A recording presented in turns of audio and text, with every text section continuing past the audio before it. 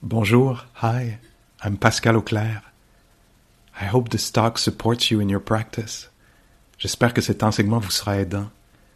If you'd like to support my teaching, you can use the donate button underneath my picture on Dharma Seed. Vous pouvez me soutenir en cliquant sur le bouton sous ma photo. Your support is greatly appreciated. Merci.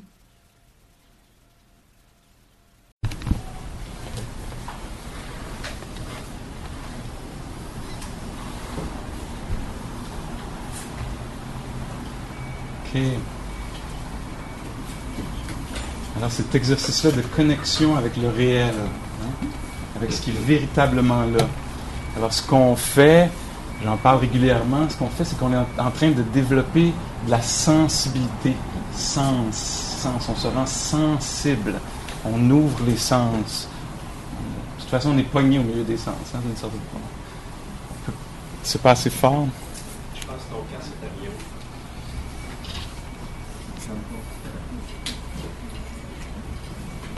Je vais monter un peu ici. Est-ce que vous m'entendiez pendant la pratique ou pas? Pas trop? Pour certains, c'était une bénédiction. On l'entend pas. Ah, moi, j'ai l'impression d'être très miké là, en ce moment. Mais peut-être pas dans ce coin-là.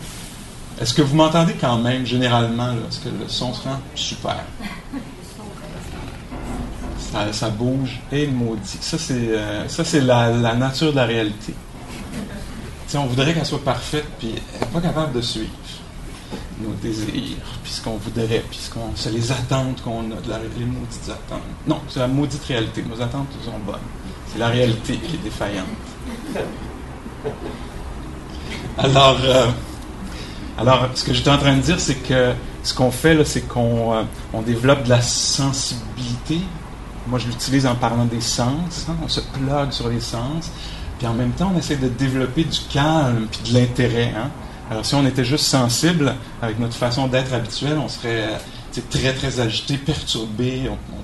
Et là, non, on développe de la sensibilité, mais en même temps, on développe de la curiosité puis du calme pour rencontrer ça, pour pouvoir lire la réalité d'une façon plus pleine, d'une façon sensible, mais sans perdre pied, sans être dépassé par les stimulations.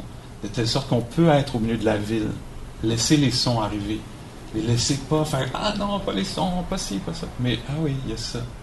Il y a ça qui est là. » Laissez ça être connu. Dans notre façon de vivre, vous verrez là, dans ce que je dis, si vous reconnaissez des affaires ou pas, puis ça se peut que non, puis sentez-vous absolument libre là, de faire comme ça, non, check. Puis ça, oui, il y a quelque chose à explorer davantage, etc. Ça serait une façon très sage, très bouddhiste, en passant, d'écouter les enseignements avec un regard critique pour voir pour soi-même est-ce que c'est vrai, est-ce que c'est pas vrai. Avec une certaine ouverture, ça peut être bon aussi, un mélange de ça. Alors, dans notre vie,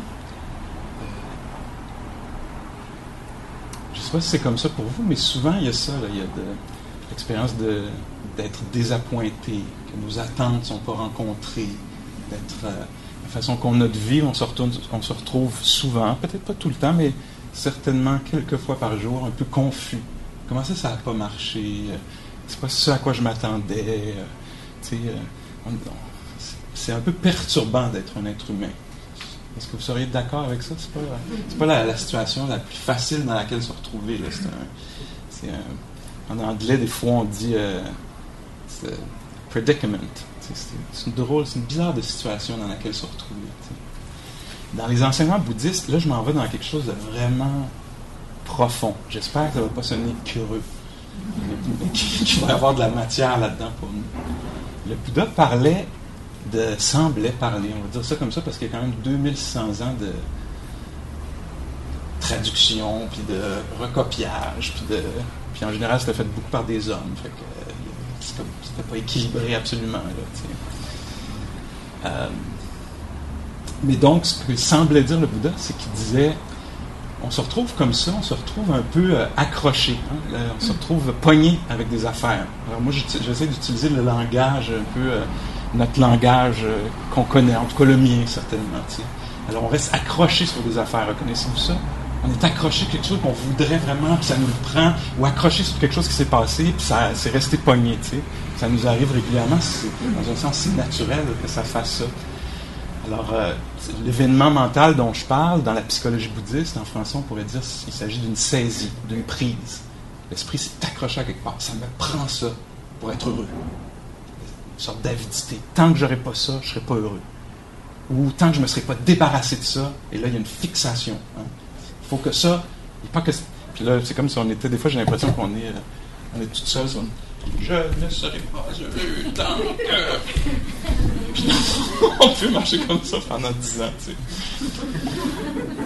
sais. Et donc, une des explications de ça, les expressions me viennent en anglais ce soir, comme très régulièrement, c'est there's a cognitive failure. Quand j'ai lu ça, ça m'a trop fait rire, j'ai trouvé ça cute. Donc, il y a un échec cognitif. Hein?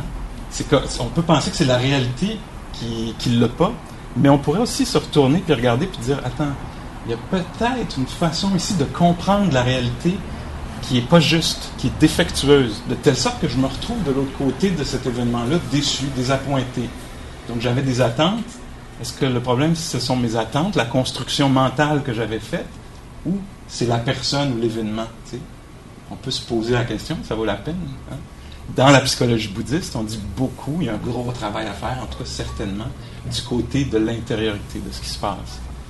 Et là où je dis que moi, je dis que c'est profond, puis pour moi, quand je considère ça comme ça, je me dis, waouh, c'est vraiment le travail d'une vie, cette pratique-là. Donc, pas de quick fix, là. Si on vient ici, c'est comme, donne-moi une technique, puis tout régler. C'est pas... C'est le mauvais spot, je suis désolé, on va vous rendre votre argent. On ne charge rien.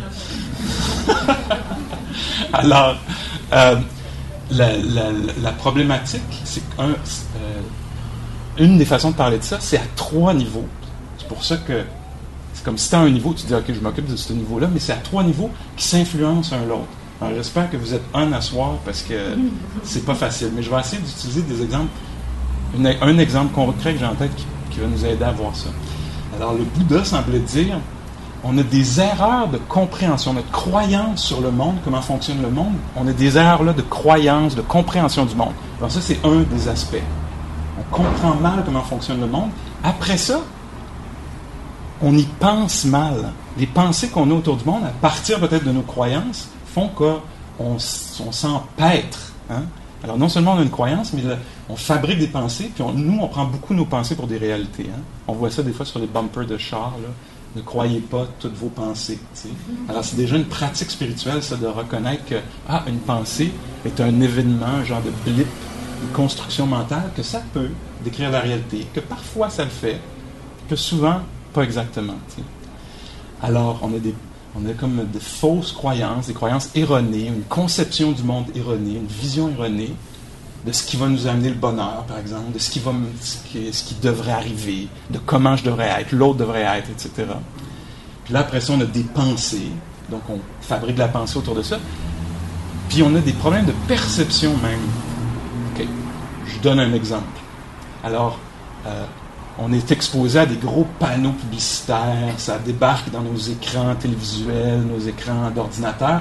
Puis là, il y a quelqu'un qui veut nous faire croire, ou une corporation, ou des groupes qui veulent nous faire croire, par exemple, que quand on va avoir telle sorte de char, là, on va être heureux. Puis là, si on ne fait pas très attention, à cause de la répétition, puis qu'on est des êtres sensibles, on est touché par les choses, on est impressionné, ça se pourrait que tout à coup, on se retrouve bien malgré nous avec la croyance que quand je vais avoir ce char-là, de cette couleur-là, là, je vais être heureux. Alors, j'utilise un exemple un peu caricatural, mais quand même, ça se pourrait que cet exemple-là soit réel pour vous. Alors là, il y a une croyance.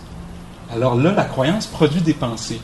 Quand je vais avoir ce char-là, là, je me mets à penser à ça, puis le soir, je fais de l'insomnie. Quand je vais pouvoir me payer ce char-là, ou quand, dans mon yoga, je vais être capable de la mettre, ma patte en arrière. T'sais, ou quand je vais être capable de calmer mes nerfs, puis d'avoir 3 respirations sans partir.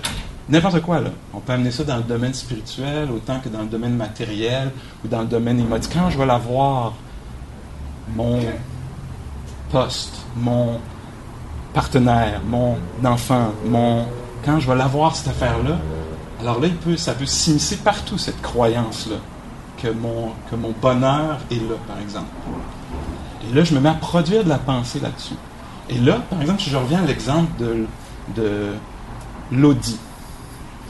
Alors là, à un moment donné, moi, je fais juste marcher sur la rue, il en passe une. Et là, ma perception immédiate, c'est que c'est vrai que c'est désirable. C'est dans l'objet lui-même, c'est inhérent à l'objet. L'objet est de façon inhérente désirable. Comprenez-vous ce que je veux dire? Il n'y a pas de question, là. C'est pas désirable pour moi, puis pas pour... C'est désirable. Une Audi, c'est un fait. Qu'est-ce qui dit là? C'est bien clair qu'une Audi... Bon, je ne sais pas trop quoi d'autre, ça, c'est négociable. Mais là, une Audi, on s'entend-tu que c'est sûr que ça fait partie de... C'est une des caractéristiques de ce char-là, désirable. Voyez-vous? Et là, on ne voit plus. Là, changer le mot dit pour quelque chose d'autre.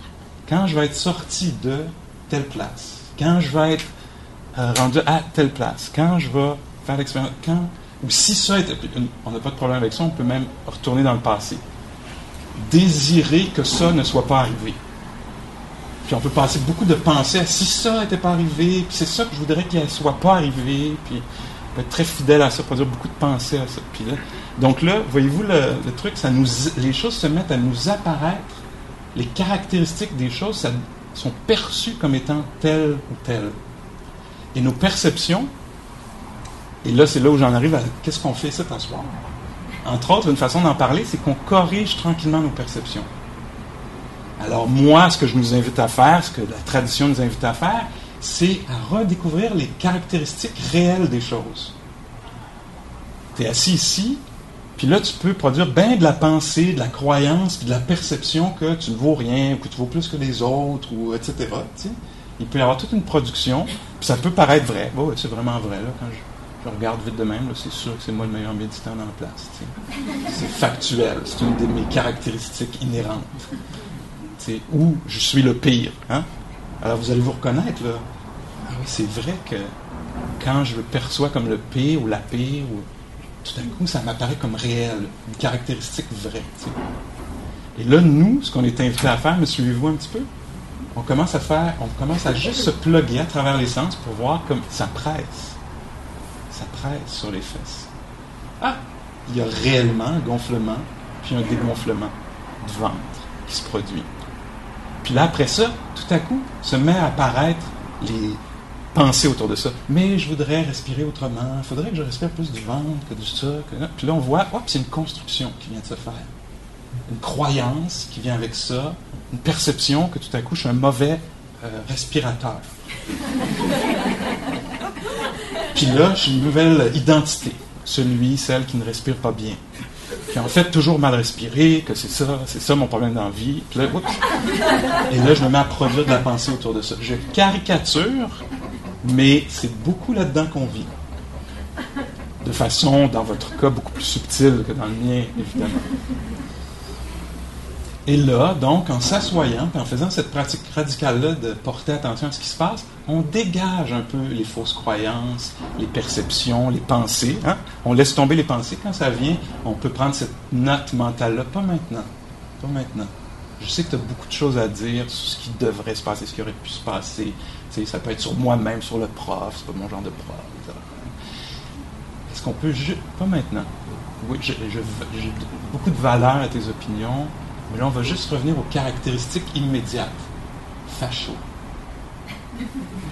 Puis là, ça va pas. Il devrait pas, ou il devrait, ou j'aime ça, c'est comme en Inde, tu viens de là, je sais pas quoi. Puis on revient aux caractéristiques immédiates des choses. Et, en fait, ce qu'on va faire beaucoup dans la vie, c'est qu'on va s'inviter à vivre comme ça. À être là, de plus en plus près des caractéristiques des choses, puis de moins en moins dupes de nos croyances, des caractéristiques qui sont apposées sur les choses, puis on va commencer à voir que nos perceptions, entre autres, sont changeantes. Dans un livre que je suis en train de lire en ce moment, il m'a trop fait rire en fin de semaine, il disait, par exemple, nos perceptions, on les prend pour des réalités. On perçoit les choses d'une certaine façon, puis on les projette. Comme par exemple, imaginons-nous deux personnes qui se marient, deux hommes, deux femmes, Un homme ou une femme, je pense que c'est correct aussi, ça peut être acceptable. Ces jours-ci, c'est vraiment anything goes. Alors, en passant, je suis un homme gay, juste au cas où vous vous dites, qu'est-ce qui est donc bien bizarre? Alors, donc, imaginons-nous deux personnes à l'hôtel qui se marient là, devant l'officiant. Et là, à ce moment-là, la perception des choses, c'est très rare que la personne va percevoir. Ah, je perçois parfaitement que dans 3 ans, on va se battre pour les spatules et les micro-ondes. Alors, ça ne nous apparaît pas comme ça. La perception qu'on a momentanée, c'est que c'est la personne. T'sais.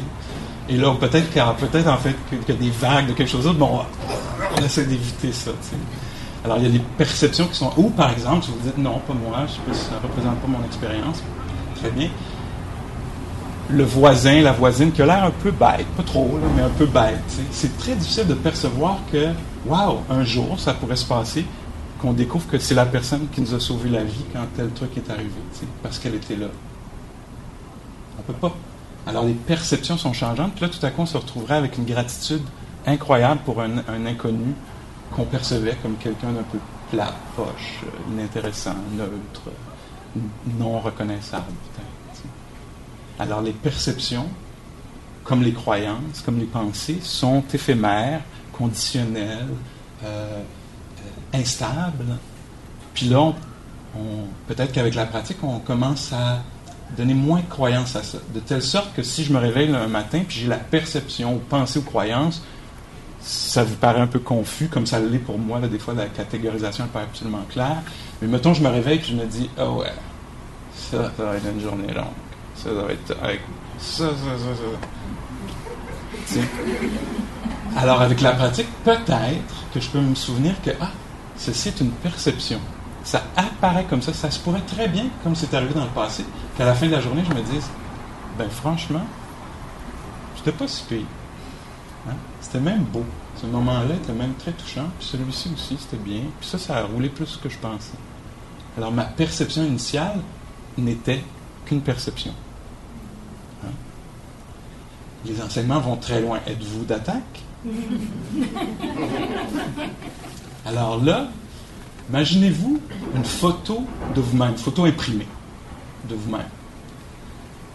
Alors, est-ce que dans les caractéristiques inhérentes, absolument vraies, ultimes, est-ce qu'il y a vraiment vous dans la photo? Hey, attention. On pourrait dire, ben oui, je suis là. Je tente Nicole Péroger. Je suis vraiment là. Est-ce que c'est vraiment, absolument vrai que dans le papier, vous êtes là? Non. C'est une valeur ajoutée. C'est une conceptualisation. Qu'ose-t-il proposer? Vous n'êtes pas dans le papier. Vous n'êtes pas là. Mais il y a une projection, il y a une conceptualisation, il y a une création d'un soi. Oh, c'est moi! Avec le biberon, trop cute. Hein? Dans le papier, vous n'êtes pas là. Mais il y a une croyance que oui, je suis vraiment là. C'est intéressant. Alors, j'utilise ça un peu comme passage vers, quand je suis assis ici, respirant, pulsant, j'ai vraiment la perception, croyance, pensée que c'est moi qui est assis là.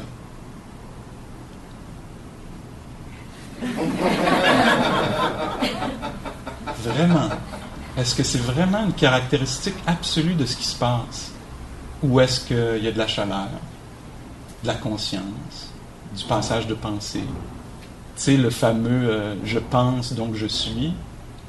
Si le Bouddha était passé par là, il aurait dit « non, je pense, donc ça pense ». Donc, il y a le passage de pensée.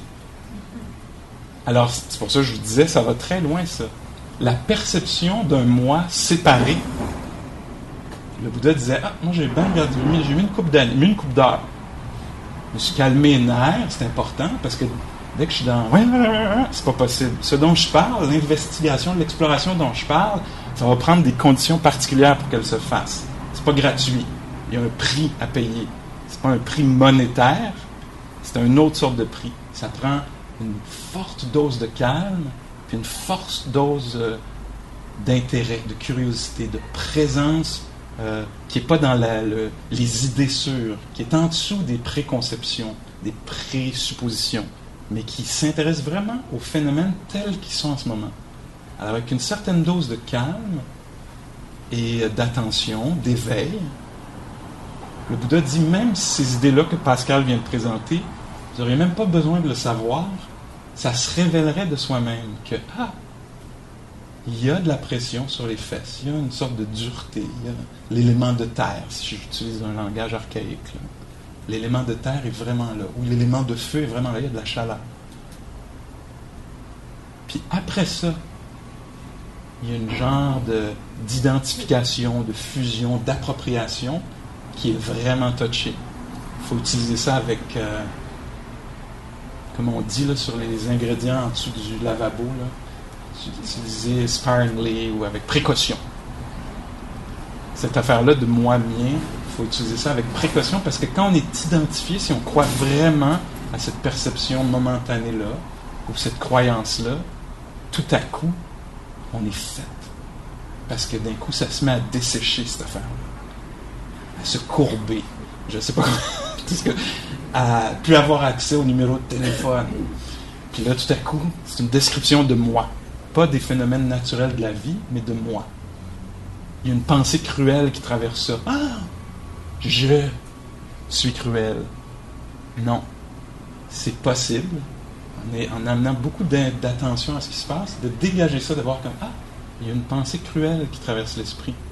Pas besoin de s'identifier à ça, de se fusionner à ça, ou de croire à ça, ou d'agir là-dessus, d'être dupe de cette pensée-là. Ce qu'on fait ici, c'est qu'on revient. C'est une façon d'en parler. Je parle souvent de la même façon des affaires, mais aussi d'une fois à l'autre, de temps en temps, je change d'angle un petit peu. Donc là, je propose cet angle-là ce soir. Ce qu'on fait ici, c'est une des façons d'en parler.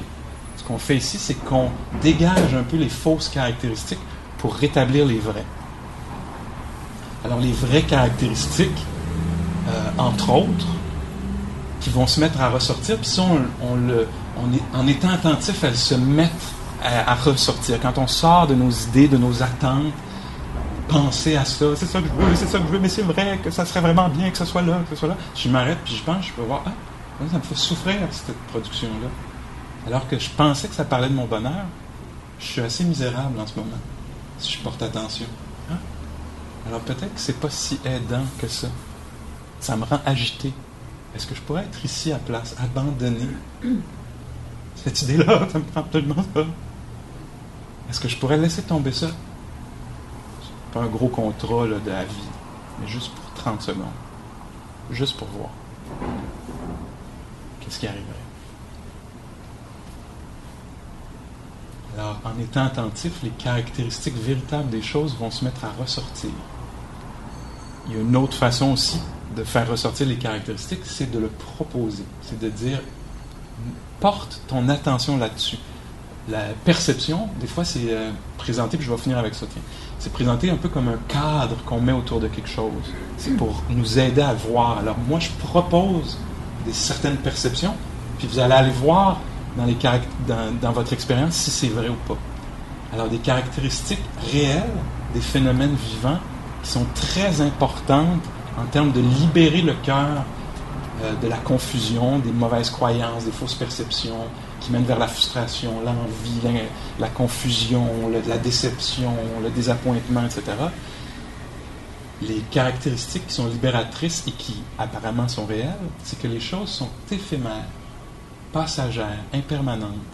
Puis le Bouddha disait, mets ton attention plus là-dessus que sur d'autres choses.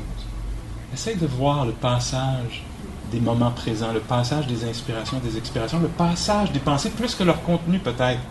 Wow, proposition wild, ça n'a pas de bon sens. Qu'est-ce que tu veux dire? Que tu me proposes de ne pas être fasciné par mes propres pensées, puis juste voir le fait qu'elles arrivent et qu'elles disparaissent? Oui, aussi radical que ça. Vois l'apparition, la disparition des phénomènes, quels qu'ils soient. Vois s'ils t'appartiennent vraiment ou pas. Surtout un coup qu'ils sont passés, puis que toi, tu as l'air de rester, ça va semer un peu de doute.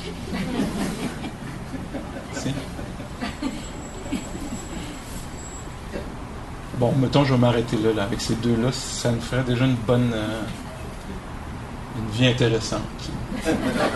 Dans le bouddhisme, ça vous intéresse, il y a il y a les vies, comme genre que ça sera tellement pas réglé cette affaire-là qu'on va continuer à vouloir tellement être que même si le corps meurt, il va avoir une force incroyable qui va dire oui, mais non, il faut que j'existe, il faut que j'obtienne l'audit. Puis là, oups, on va me retrouver dans un autre corps juste pour être sûr que je vais l'avoir, la maudite audit. Ok, il faut ban un petit peu d'humour là-dedans parce que c'est pas facile. Ok. Y a-t-il de la matière un peu là-dedans? C'est assez dense. Vous pourrez le réécouter. Ces enseignements-là, souvent, merci à Brigitte, entre autres, puis à d'autres, mais ces enseignements-là, s'ils ont de la valeur pour vous, ils se retrouvent sur un site qui s'appelle Dharma Seed.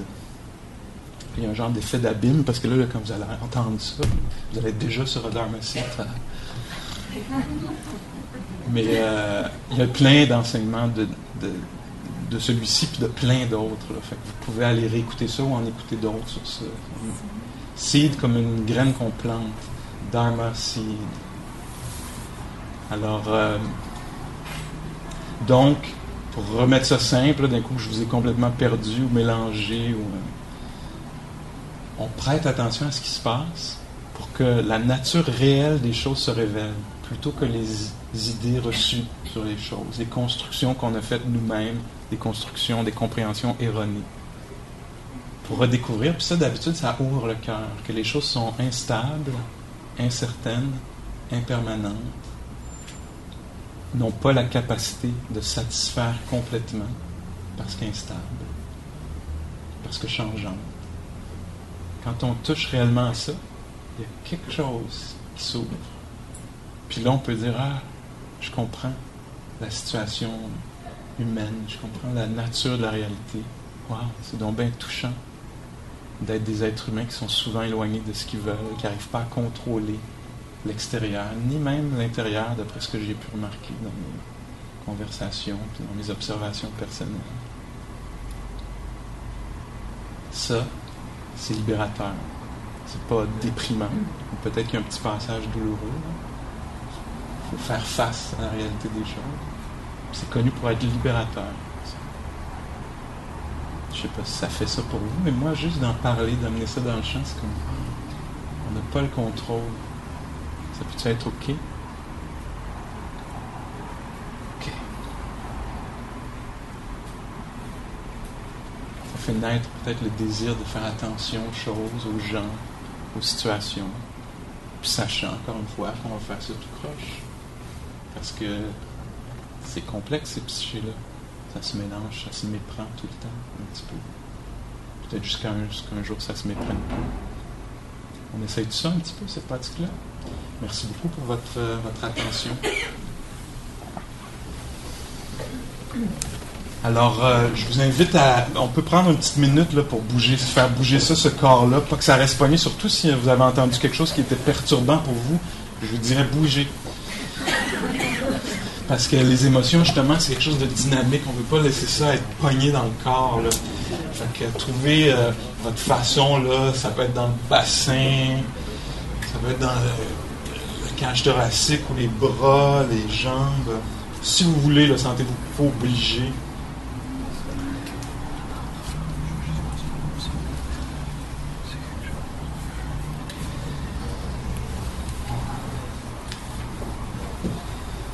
Que cette information-là ne reste pas pognée là, dans le cœur ou dans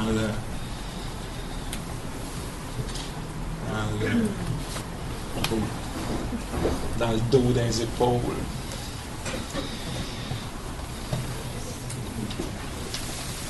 Puis trouvez votre posture. On va peut-être pratiquer, je sais pas, faisons comme tantôt, là, peut-être une vingtaine de minutes, puis je voudrais pas que vous vous sentiez pogné non plus. Fait qu'encore une fois, c'est très bien de se lever à nouveau si vous voulez, surtout si vous tombez endormi ou si c'est particulièrement douloureux. Pour favoriser le développement de ce calme-là, qui va nous aider à voir plus clairement, c'est bien que le corps soit plutôt stable, que le corps lui-même soit calme. Alors, essayez pas d'aller tout pogner ça, là, perception, croyance, pensée, etc. Essayez pas ça.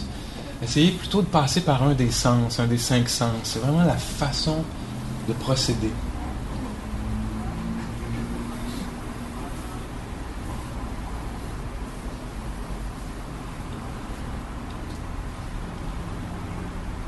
Parce que dans les phénomènes des sens, comme les sons là, de la ville, c'est parfait. Il y a apparition et disparition constante.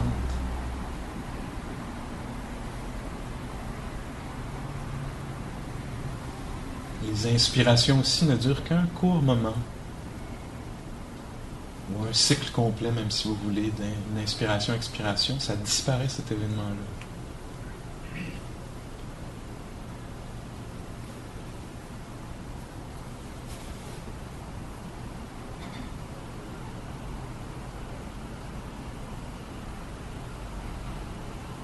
Les mains, elles-mêmes, avec l'attention, pour plusieurs, en tout cas, se révèlent être des rivières de sensations. Pas une affaire arrêtée, immobile, ma main, mais plus comme un champ de picotement, des points de sensation, une rivière qui coule. La chaleur qui irradie, qui est relâchée.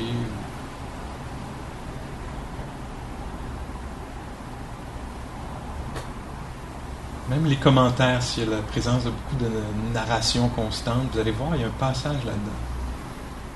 Ces paroles-là disparaissent après avoir été prononcées ou entendues.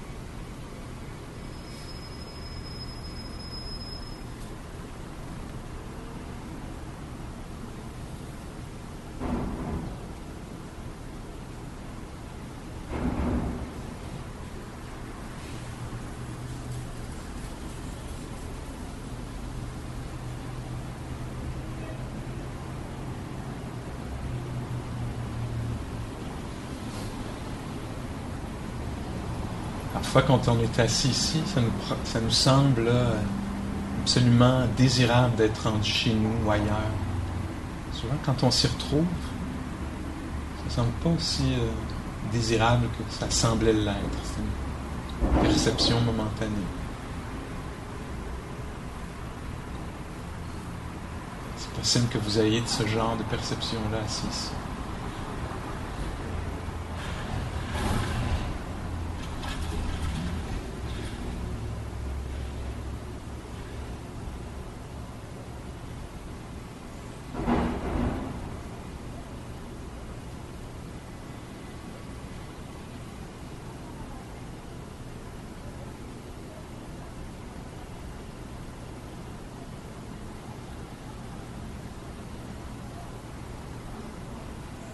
Notre écoute, notre réceptivité, c'est toujours bien, si c'est possible, d'inviter un peu de bienveillance, un esprit amical, une attitude amicale. Si c'est difficile d'être dans l'expérience en ce moment, d'être là pour vous, un petit peu de tendresse, ça peut aider, rendre les choses plus fluides un peu. Confortable pour vous, si vous êtes bien dans ce moment-ci. Ça va juste aider d'apprécier, de pouvoir se réjouir de ça.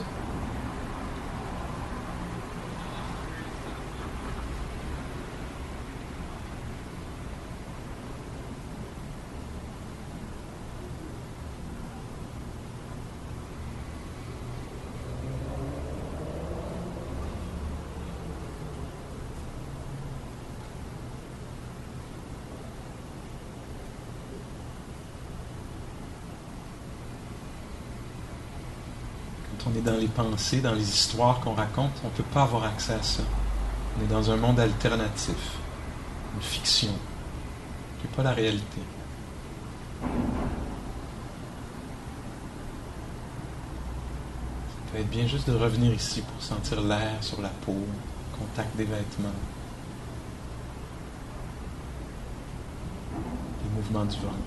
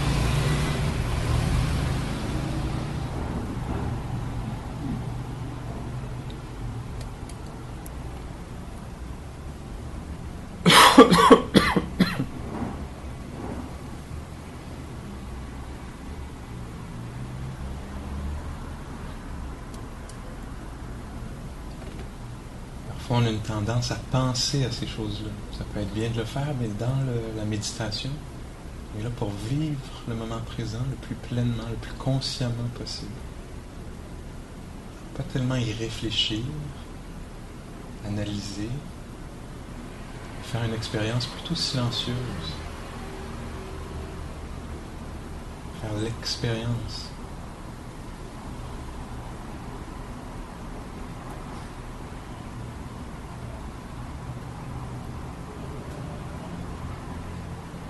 L'expérience du corps respirant, l'expérience du calme en soi. La frustration, c'est ce qui se passe. Sentir ça, le cœur qui bat, la pression dans la poitrine. Si le cœur est dégagé, léger.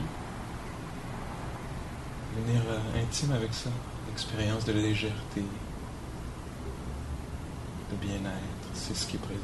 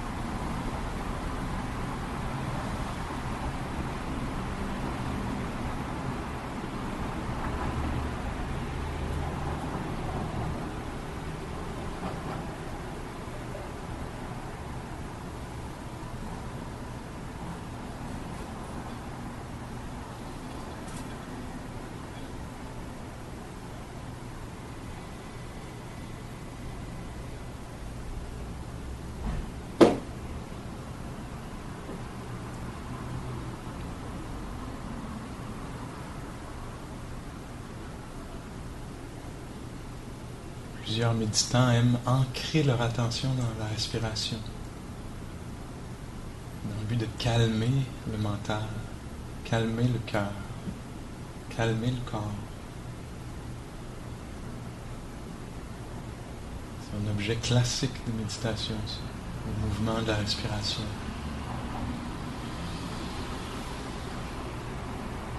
Donner sans retenue son attention à ça.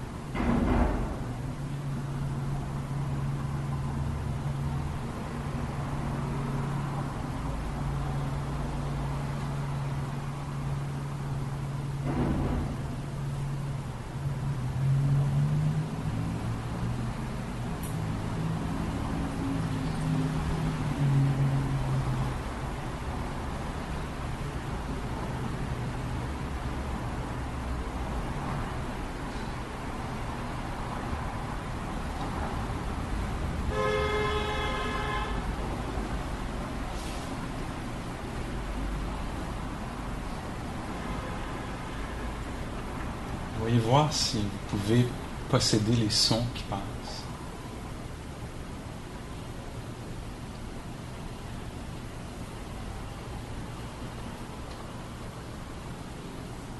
On aime posséder l'ouïe.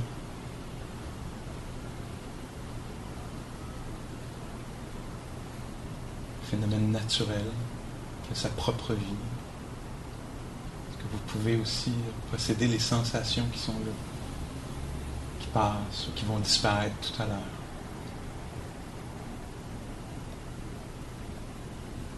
Certaines des sensations en ce moment sont conditionnelles à la posture. Quand elle va changer, ces sensations-là vont disparaître. C'était pas vous. Elles étaient là.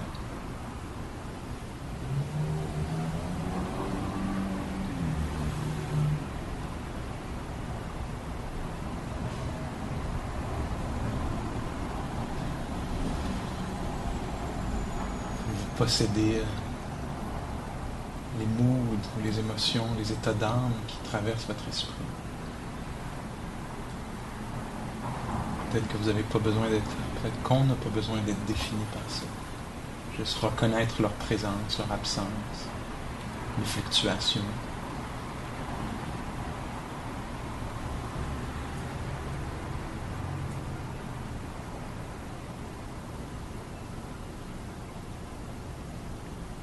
Même l'attention, est-ce vous, à vous?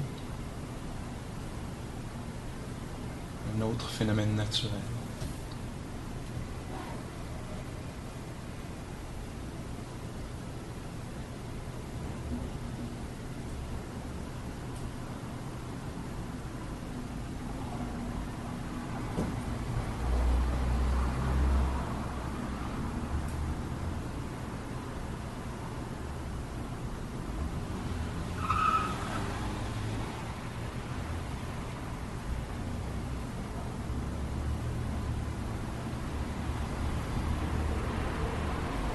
L'esprit très calme, l'attention raffinée, on peut même questionner la conscience elle-même.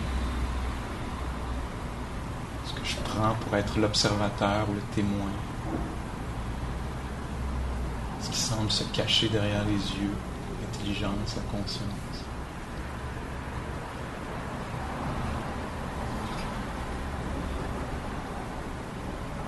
Un phénomène bien vivant.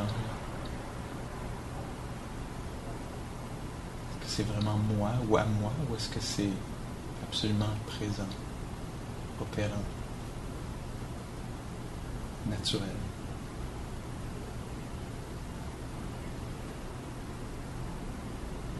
Qui appartient à la nature.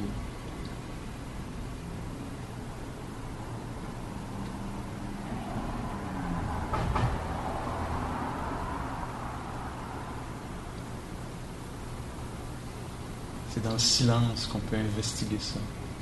Si on se met à réfléchir à ça, on dit que l'esprit, le cerveau va craquer.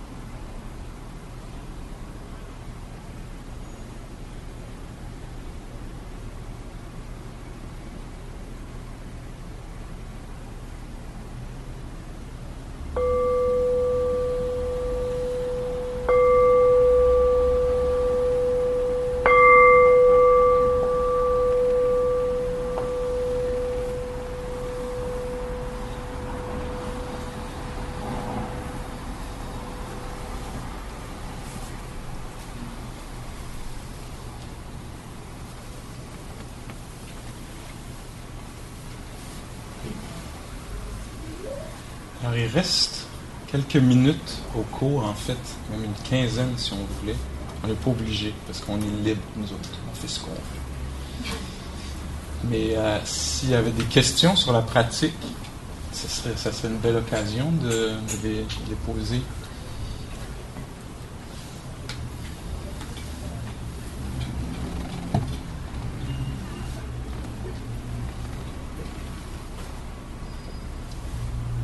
Moi, je peux en produire de la question. J'ai pas peur de ça. Est-ce que ça résonnait pour vous là-dedans? Est-ce qu'il y avait quelque chose qui résonnait pour vous là-dedans? Qu'est-ce que c'est en levant la main? Peut-être, moi, il y a un aspect que je veux investiguer davantage, qui m'intrigue, qui me semblait pas juste ou juste. Est-ce que ta main est comme le... Non. T'es d'accord? T'es d'accord que ça résonnait? OK. Qu'est-ce qui résonnait pour toi? Qu'est-ce qui t'a touché? C'est de revenir à la base de l'impermanence. La base, hein, de l'impermanence. Ouais, dans les enseignements, il faut faire attention parce que des fois, si on pratique depuis quelques années, ça peut sembler être la base, alors que c'est le fond, c'est le profond. Hein? Ça tourne beaucoup autour de ça. Puis on peut avoir entendu tellement le mot de l'impermanence que ça peut comme ne plus résonner puis être un peu banal. T'sais. Alors là, il faut trouver une autre façon de s'approcher de ça, là, de faire l'expérience de ça. C'est pour moi, par exemple, le mot impermanence ne résonnait plus à un moment donné, puis tout à coup, j'étais touché par la nature dynamique des choses. Le dynamisme des sons, le dynamisme des émotions, la nature dynamique de... Les choses sont vivantes, en fait. Hein? C'est toujours... Puis est-ce que je peux découvrir ça? Bon, ça peut être juste un angle, mais... il y a un grand sage, il y a longtemps, qui a dit... C'était comme l'impermanence puis la mort, mais tu sais, la mort, c'est un des archétypes de l'impermanence. Puis il disait, moi, c'est l'idée de la mort qui m'a me fait me poser des questions sur ma façon de vivre, qui m'a mis sur le chemin. C'est l'idée de la mort qui m'a maintenu sur le chemin. C'est l'idée de la mort qui a été mon meilleur allié tout le long. Alors on pourrait le remplacer par le mot impermanence. C'est l'impermanence. C'est le fait que les choses m'échappent, que le moment présent s'échappe, que les choses s'échappent. Alors ça, c'est connu pour être une des grandes portes, du moins. Hein? Il y a quelques grandes portes. Une autre, c'est la souffrance. Quand ça ne se passe pas comme on veut, quand il y a de l'insatisfaction, on dit, ça, c'est une des belles grandes portes vers l'éveil spirituel, vers la quête, vers le questionnement. Dans la psychologie bouddhiste, là, il y a une certaine roue. Il y a la roue de comment la souffrance arrive, puis il y a la roue de transcendantale, je pense qu'il l'appelle. C'est la roue de comment on sort de... Puis dans cette roue-là, un élément central, c'est l'insatisfaction, la souffrance. Que ça se passe pas comme je veux, que ça semble bancal, que la vie répond pas, ou que ça, c'est l'élément qui est super puissant, là. Alors, donc, pour moi, quand je vois ça aussi, c'est comme ça, c'est la deuxième grande porte. Alors, il y a de l'insatisfaction, c'est donc bien intéressant. Ça révèle probablement en moi c'était quoi le mot que j'ai utilisé tantôt? Un échec cognitif. Je fais l'expérience d'un échec cognitif. J'ai mal compris comment la vie... Je pensais que la vie devait suivre ce que je voulais. Puis ça a l'air que non. Le contrôle, hein, pour toi, mais ça pourrait être une des grosses portes, c'est quand tout à coup on est confronté, ou on découvre qu'on n'a pas le contrôle tant que ça. Que les choses... la façon bouddhiste de parler de ça, souvent, c'est la... Pardon? Oui, si vous voulez. Si vous avez votre propre logique autour de ça, mais oui, ça serait une réponse peut-être appropriée, ne pas vouloir contrôler absolument.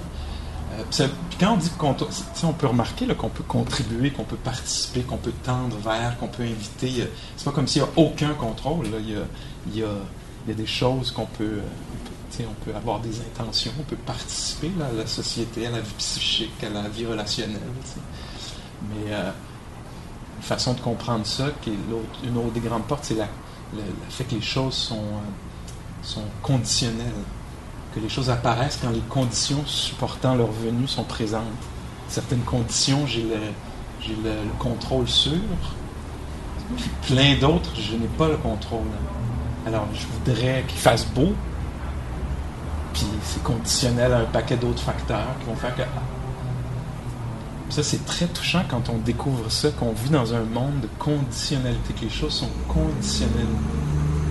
C'est pas facile peut-être à comprendre, mais même à en faire l'expérience directe, que les affaires naissent quand les conditions, les soutenants sont là. Dans les alcooliques anonymes, dans ces belles pratiques-là, il y a cette prière-là, puis là, c'est toujours un moment un peu étrange où là, je dis, je me souviens pas de la prière, mais quelqu'un la connaît. Parce qu'il l'a entendu dans un meeting hier, tu sais. Mais là, en même temps, ça serait un genre de coming out. C'est une situation un peu touchée. Mais dans cette prière-là, on dit, s'il te plaît, donne-moi la force, quelqu'un, higher power, donne-moi la force de voir là où je peux intervenir, puis d'intervenir dans ces... Je paraphrase, là. Hein? Puis donne-moi la capacité de reconnaître... les choses qu'on peut... accepter ce qu'on peut pas changer, puis changer les choses qu'on peut changer. Alors, puis faire la différence. Alors ça, c'est tellement un beau mariage avec la pensée bouddhiste. Dans la pensée bouddhiste, de l'équanimité, la capacité de reconnaître que j'ai pas le pouvoir là-dessus, puis la capacité de reconnaître, il y a un agency, là, je pourrais dire, il y a la capacité de produire de l'intention, d'intervenir, de participer, tu sais, puis de voir quel est lequel, puis d'avoir la sagesse de pouvoir avoir du discernement autour de ça. Alors, les grandes portes, c'est quoi, là? C'est l'impermanence comme grande porte vers la liberté, la souffrance, le difficile, l'insatisfaction comme porte incroyable. C'est peut-être la plus grande porte, la porte qui va être le plus utilisée. La porte de l'incontrôlabilité ou de l'incertain. Un moine bouddhiste de la forêt Thaï qui disait tout le temps ça. C'est incertain. Les choses sont incertaines. Ramenez ça. C'est comme quelque chose de dur à confronter, à considérer. On ne veut pas considérer ça, mais c'est comme un moment difficile dans le but d'être aligné avec la réalité. On ne sait pas ce qui s'en vient. Wow. Voulais-tu dire quelque chose? Le fait de pouvoir produire des intentions, là, c'est vraiment mes études. Quand c'est l'agentivité. L'agentivité? Ouais, ça c'est vraiment touchant parce que on va peut-être finir avec ça, là. Dans le bouddhisme, on dit qu'est-ce qui produit des intentions? Alors, dans le bouddhisme, ce qu'on suggère, c'est que c'est des états mentaux, en fait. Que parfois, c'est la sagesse qui suggère de parler maintenant ou de ne pas parler. Puis parfois, c'est la confusion, le désir d'être perçu d'une certaine façon, le désir d'obtenir. Alors, il y a différents états mentaux qui vont être derrière les intentions. Puis c'est par l'attention que ça va être révélé. Puis certaines intentions sont sages, mues par des mouvements intérieurs sages, puis d'autres sont tous impersonnels, mais certains sont sages, puis d'autres sont pas sages, pas bénéfiques. Alors ça, là, c'est... Moi, je t'invite dans le monde bouddhiste, un peu là, de la pensée bouddhiste. Puis on dit, si on prête attention pour découvrir quels sont les... Comme par exemple, quand je dis tout le temps, c'est bien d'être bienveillant, je suggère fortement que dans le bouddhisme, on pense que c'est sage d'être bienveillant. Que d'être haineux, c'est jamais aidant. T'sais. Ceci dit, la bienveillance a plusieurs formes. Là. Des fois, il y a le sabre de la compassion puis de la bienveillance qui fait comme « No! » C'est assez. T'sais. Bon, on va pas repartir, là. Alors, je vous remercie beaucoup d'être venu. On a quelques annonces. Hein? Muriel, y a-t-il quelque chose que tu voulais dire? Avec ta voix là, la plus généreuse possible. Je répéterai si tu veux. Mais c'est surtout par rapport à la logistique des souliers, de juste en sortant, juste comme vous rappeler, parce que la dernière fois, on n'a pas réalisé. C'est que, dans le fond, le vestiaire avec les souliers est en arrière. Donc, on vous demande de prendre le sac et de ne pas mettre le soulier tout de suite, de faire dans le même processus que quand on rentre. Prendre le sac, attendre en bas des escaliers et remettre le soulier et sortir. Parce que c'est la convention ici.